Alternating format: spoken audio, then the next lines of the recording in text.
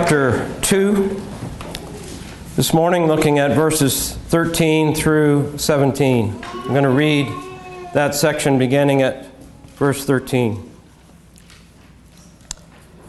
And he went out again by the seashore, and all the multitude were coming to him, and he was teaching them.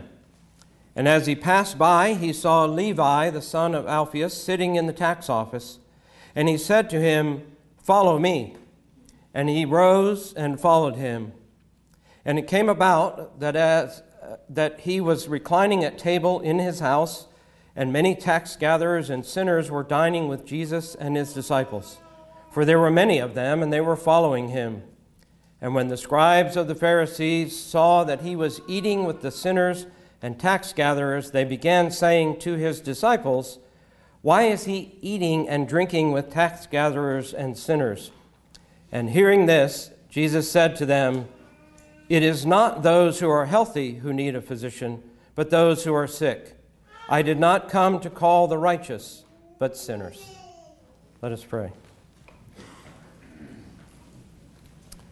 Father, indeed, as we have just sung, the Scriptures tell us, "Let him who boasts, boast in the Lord." It is not a suggestion, it is command, that if we would boast, it would be in you. And so we would glory in you, we would exalt you, we would look to you for all things. And so we ask that you would teach us, you would help us to understand these things. Help us as we endeavor to do, as we look at Mark and his teaching, we ask that we would see Jesus. We ask in his name, amen. We have somewhat of an idyllic little passage here in Mark. It says he went out again by the seashore, and there are those who say this was perhaps something that Jesus enjoyed doing. We've already seen in chapter 1 that Jesus was walking by the sea when he met Simon and Andrew and James and John. And here he's out by the seashore again, and he's about to send a shockwave through public opinion. The multitudes are following him. They're coming to him, and he was teaching them. We see that he has not gone away from his ministry. He's teaching them and preaching to them about the kingdom of God. And yet, he's teaching them much more by the actions and just a couple of words to one man that he happens to pass by as they're out by the sea. He says to Levi, "Follow me." Apparently some time has passed since he healed the paralytic.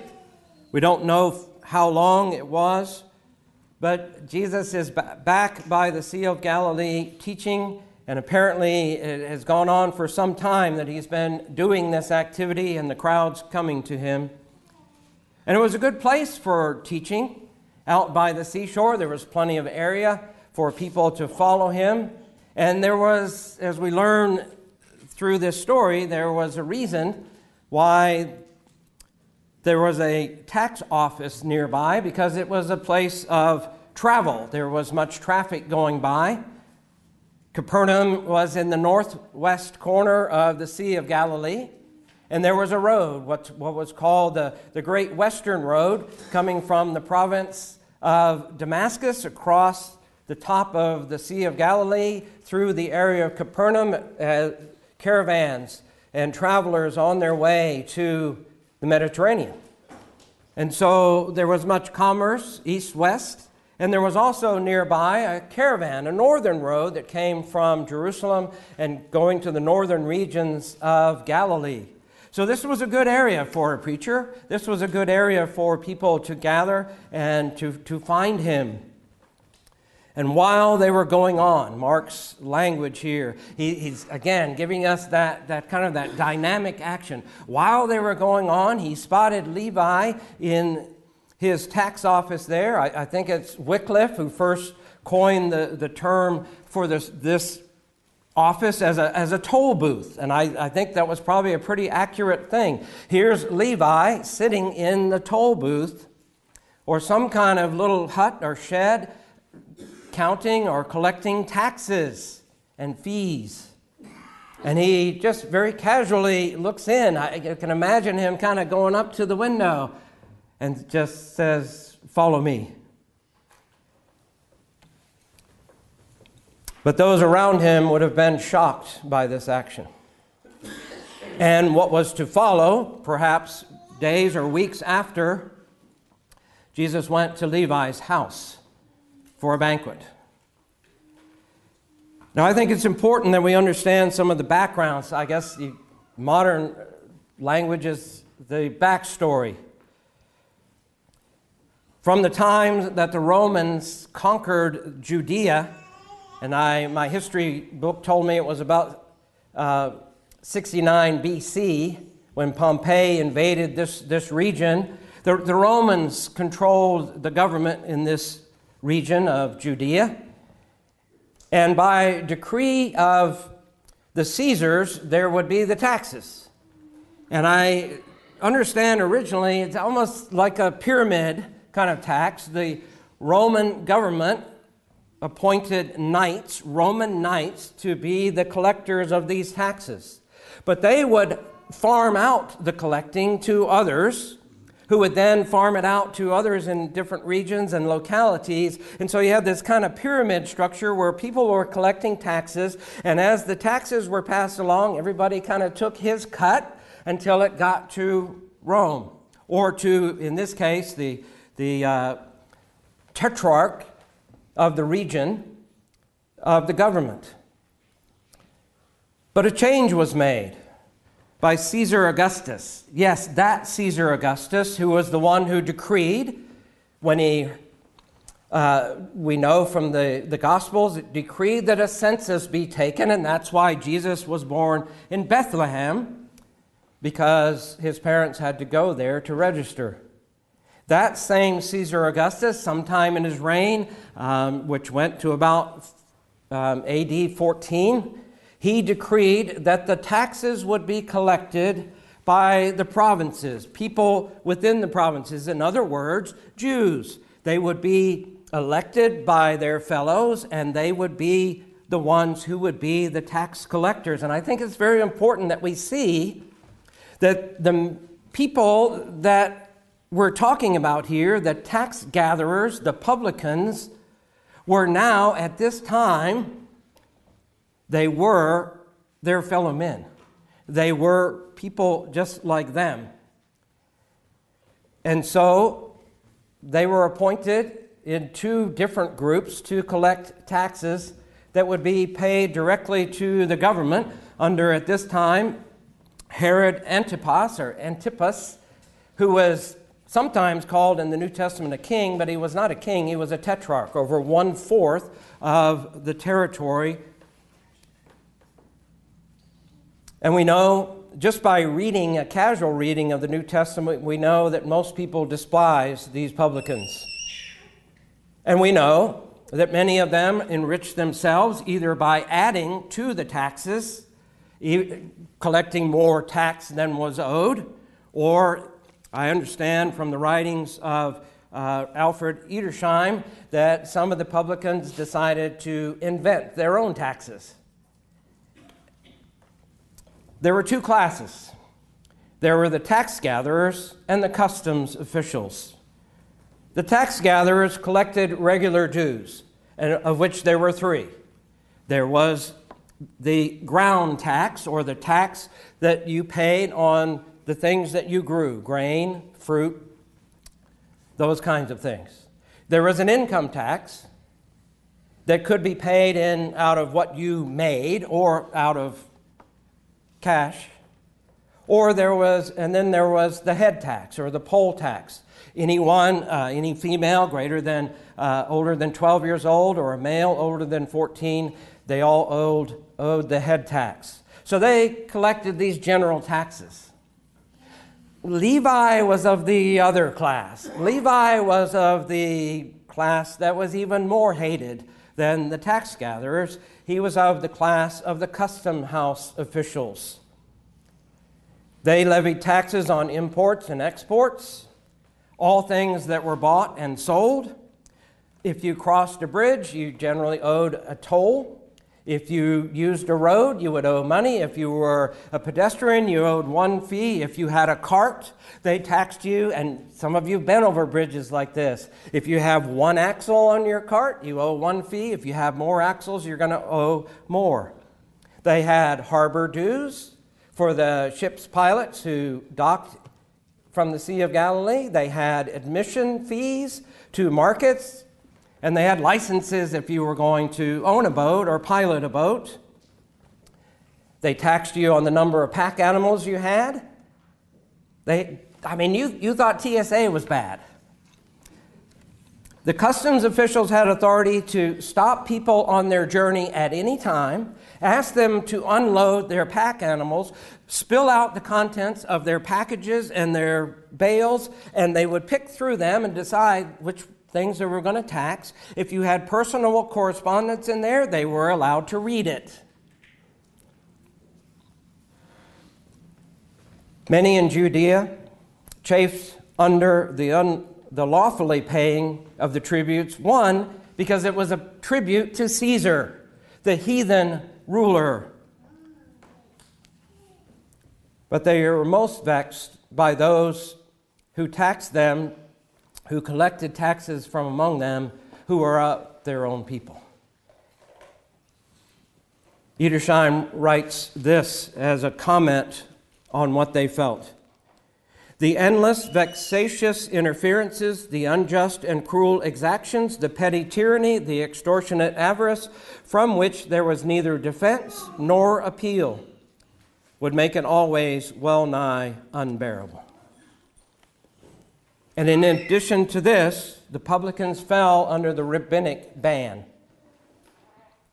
The very name of these customs officials, and I can't pronounce it from the Hebrew, I don't know how it's pronounced, but the root word of the name was oppression. Oppression and injustice. So when they heard the name, custom officials, they would immediately think, here's a plunderer, here's somebody who abuses his office. The Talmud even called these men, charged them with gross partiality because, as you can imagine, people they liked, they would sometimes remit the tax to them. They wouldn't charge them, they'd give it back. But if they didn't like you, they would overcharge you. And so the rabbis thought of them as a criminal race, reckless characters. And then, of course, they became associated with anyone who was wicked, despicable, disreputable by their occupations. I mean, think about it. I've never heard of anybody say, I have a good friend in the IRS. We think like that. We associate people with groups like that, do we not? But these were their own people. These were people who were elected among them, and yet they were banned. They were kept at a distance. They were considered unclean by the rabbis because they had unrestricted business dealings with the Gentiles. And then they looked at it, of course, as, well, you're handling filthy lucre all day by collecting those taxes. You have unclean hands, either ceremonially or otherwise. This is how they were treated. And yet, Jesus walks up to Levi, and he makes him the recipient of Jesus' undeserved goodness. The rabbis, the formal Jewish authorities, I think, forgot the two fundamental objectives of Jesus' ministry. And I think that's why we see in Mark, the one follows right on the other in Mark chapter 2. What do we read in Mark chapter 2, verse 9? Jesus pronounced that the man's sins were forgiven. And he knew the distrust of those listening to him, and he says, which is easier to say to the paralytic, your sins are forgiven, or to say, arise and take up your pallet and walk. In order that, he says, that you may know that the Son of Man has authority on earth to forgive sins, and then he commands him to arise and walk. we see that Jesus has authority to forgive sins. And he follows that with something that the rabbis didn't have in their vocabulary. I don't think they had it in their system. Jesus is also welcoming of sinners. He has the authority to forgive sins, but he also has the power and the goodness, the mercy to welcome sinners. He says in verse 17, I did not come to call the righteous, but sinners. Jesus, in the midst of the multitude, they're following him. He's been teaching them, and in the midst of them, he gives them this beautiful illustration of his own self, who he is, his goodness, his mercy.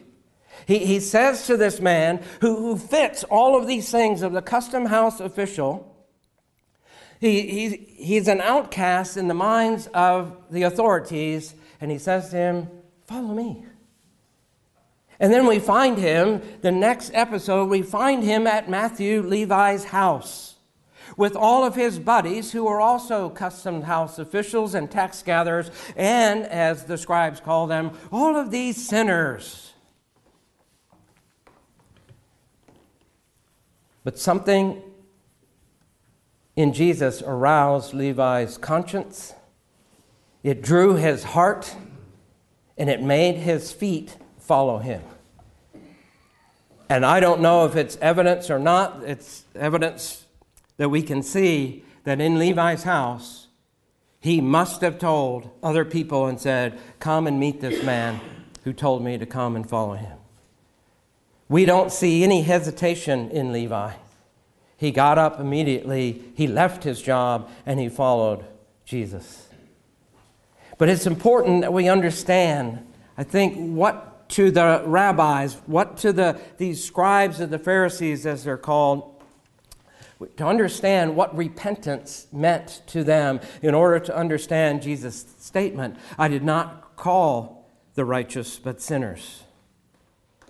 The word Pharisee and the scribes were a group of Pharisees. I think it's accurate in Mark when he says in verse 16, when the scribes of the Pharisees, they were a division of them. Not all of the scribes were, but these were. The Pharisees are the separated ones. That's what they call themselves. And I can't help but think that they go back to the Old Testament where God says to them, come out from among them and be separate. And yet by being separate, it implies an exclusion of someone else. If you are going to be separate, it means an exclusion. And what was their exclusion that we see, and what the historians tell us, is they had a contempt for those who were ignorant of the law of Moses. Their idea was that every outward sin was traceable to an inward dereliction or denial of the law. And so they looked at these people that they called sinners, that they felt were unworthy of their acquaintance. And they called them sinners. They called them ignorant. They called them misunderstanding or not understanding the law. Now, Rabbinism had an unceasing call to repentance, and they extolled the merits of repentance. But as I can understand it, it was an external, not an internal call. That it was an external thing. It's a form of works righteousness. That even when they said someone is penitent, they meant that he had entered a door or a gateway, they called it, of repentance. Okay, that's a good first step. Righteousness to them came by the law. And when righteousness was lost due to sin, only by going back and keeping the law could that righteousness be restored. There is only repentance when one returns to the law. Repentance to them meant returning. They didn't have the New Testament definition of change of mind or change of heart. But it was only a beginning. Repentance resulting in a right relationship with God was due to their good deeds. What you do And so the sinner was not welcomed until, by whatever means, by some means, he ceases to sin and becomes penitent. In Judaism, you were to be penitent, then you would be welcome. But what do we see with Jesus? He welcomes, and then he makes penitent. It is him working. As Edersheim puts it, the one demands, the other imparts life.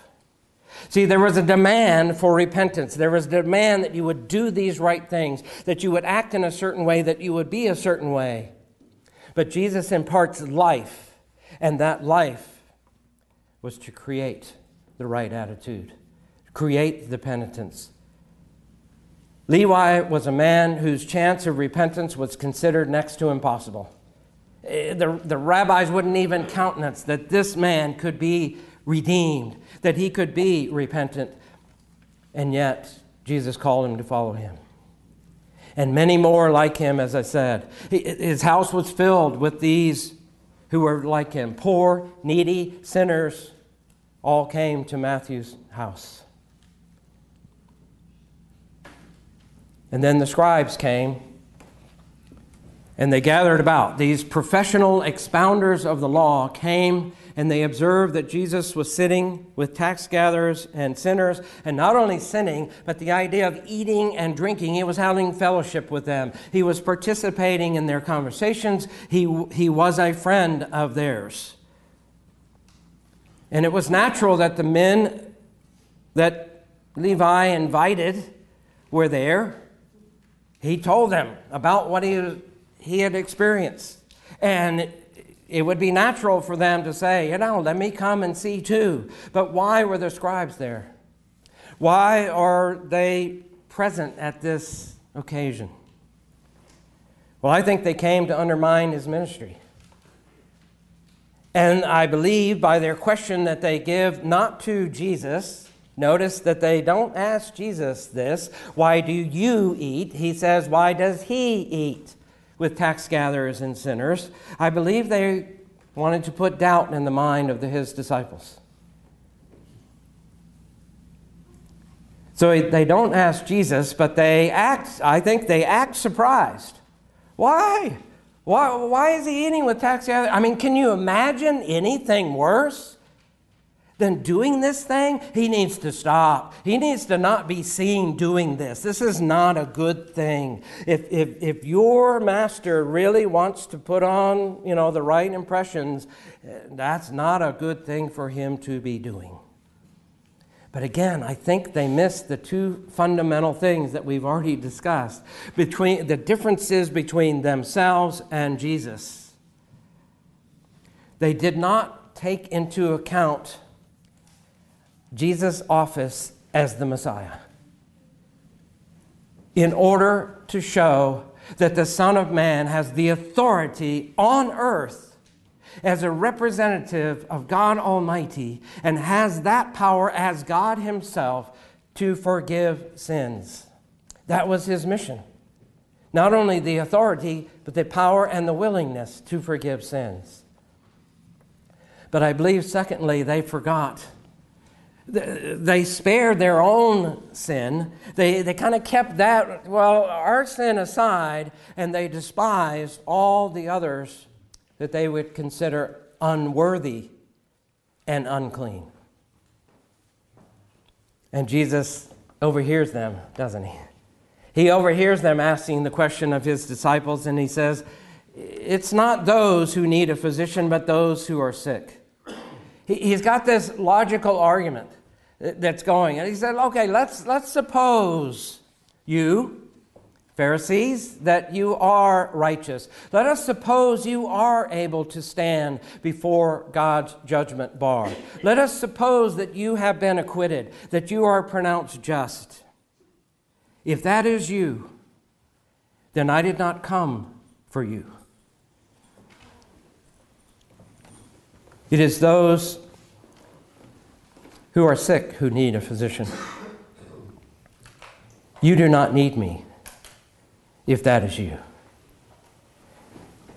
And I think this dovetails perfectly with our Sunday school lesson this morning. What is righteousness? What does it mean to be righteous? There are not two classes of people. Paul tells us that clearly. All have sinned and fall short of the glory of God. A physician was needed because there was sickness. And we know that in the Scriptures that sickness is illustrative of sin. And here what he would say is, I, the Lord, am your healer. I am the one who heals. I am the one who makes whole. I am the one who restores. I am the one who makes penitent sinners who come to me. I am the one who calls them. I am the great physician.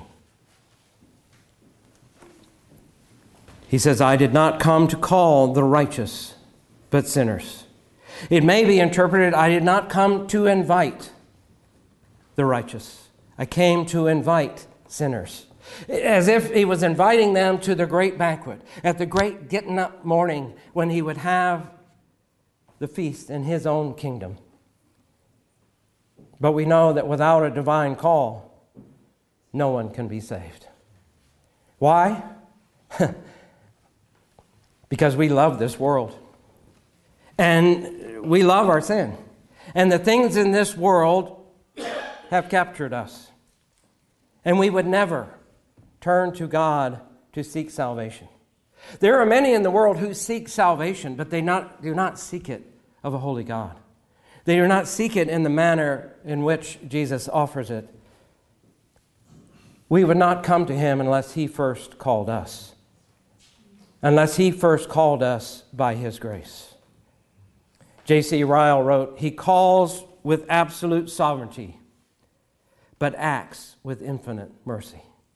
See, here's the other thing. He has the authority to forgive sins, but he also welcomes the sinner. And when he calls, he also acts with that infinite mercy. The scribes would have let those that Christ was eating with and that he called to be his own, he would have let them perish. They would not have welcomed them. The scribes would have said, we have no mercy for them. They're sinners, they're tax gatherers, they're publicans.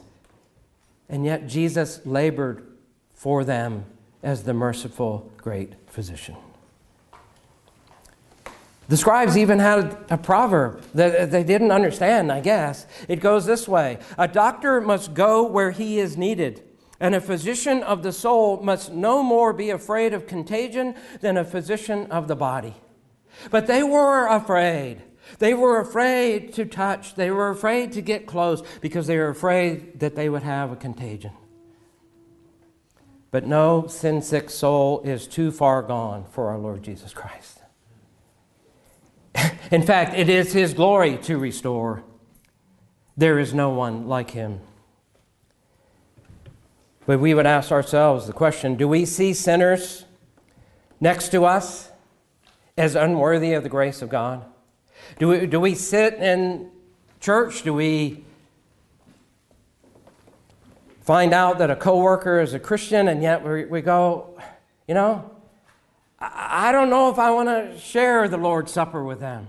I don't know if I know their background. I kind of know what they were like. Do we shy away from that? Are we disgusted by others, knowing that we're all sinners? Or as one commentator asks, are we ashamed that we were washed in the same fountain with the most impure? If you were washed by the blood of Christ, you are washed, you are made clean. I'm reading a book right now about some travelers. They actually came through Greenville and they wrote a book about cities in America. And I was reading about a city they were in New Mexico, and it's near the Mexican border, and they have a community pool. But because of the mixture in this little city, they have Mexicans, and they have Indians, American Indians, tribes, and they have white folks. And every group in the community pool has a day The whites swim on the first day, and the Indians the next day, and the Mexicans the third day. And why do the whites insist on that? Because they clean the pool on the fourth day after the others have swam, so they can swim in a clean pool. Do we treat others like that in the body of Christ? That's what these rabbis were doing. That's why I think it's important to understand who these publicans were. They were among them, and yet they were despised by their own people. I stumbled across this verse in 2 Chronicles 28. The Lord is punishing Judah for the sins of the kings and the people, and so they're at war. And Judah is they're being taken off. All their goods are being taken off by these armies. And then a man of Ephraim, one of their own, arises and he goes, I need some of this. I need to get in on this. So he takes 200,000 men, or women and children, and he takes all the plunder and he takes it off for himself and his men. And then God sends a prophet named Oded to him, and he asks him this question: surely do you not have transgressions of your own against the Lord your God? Surely do you not have your own sins against the Lord your God, that you're plundering your own people? But why, if you know your scriptures, why does Luke, in the recounting of this episode of Jesus eating with tax gatherers and sinners, when he says, I did not come to call the righteous, but sinners, he adds to repentance? Why doesn't Mark use that phrase? I believe the New American Standard has it right. That phrase is not in the Greek text. I did not come to call the righteous, but sinners. Well, I believe that is true, that Jesus did not come to call sinners to repentance. He calls sinners to himself, and then he makes them penitent.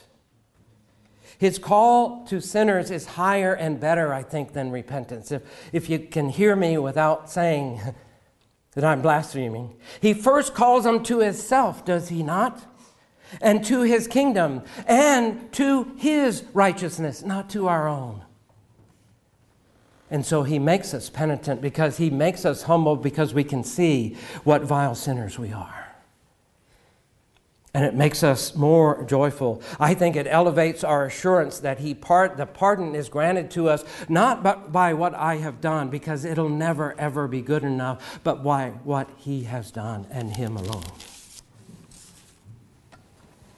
It is a grievous error of the scribes, of the Pharisees, and the people even in our own day, when they think of Jesus as nothing more than a lawgiver.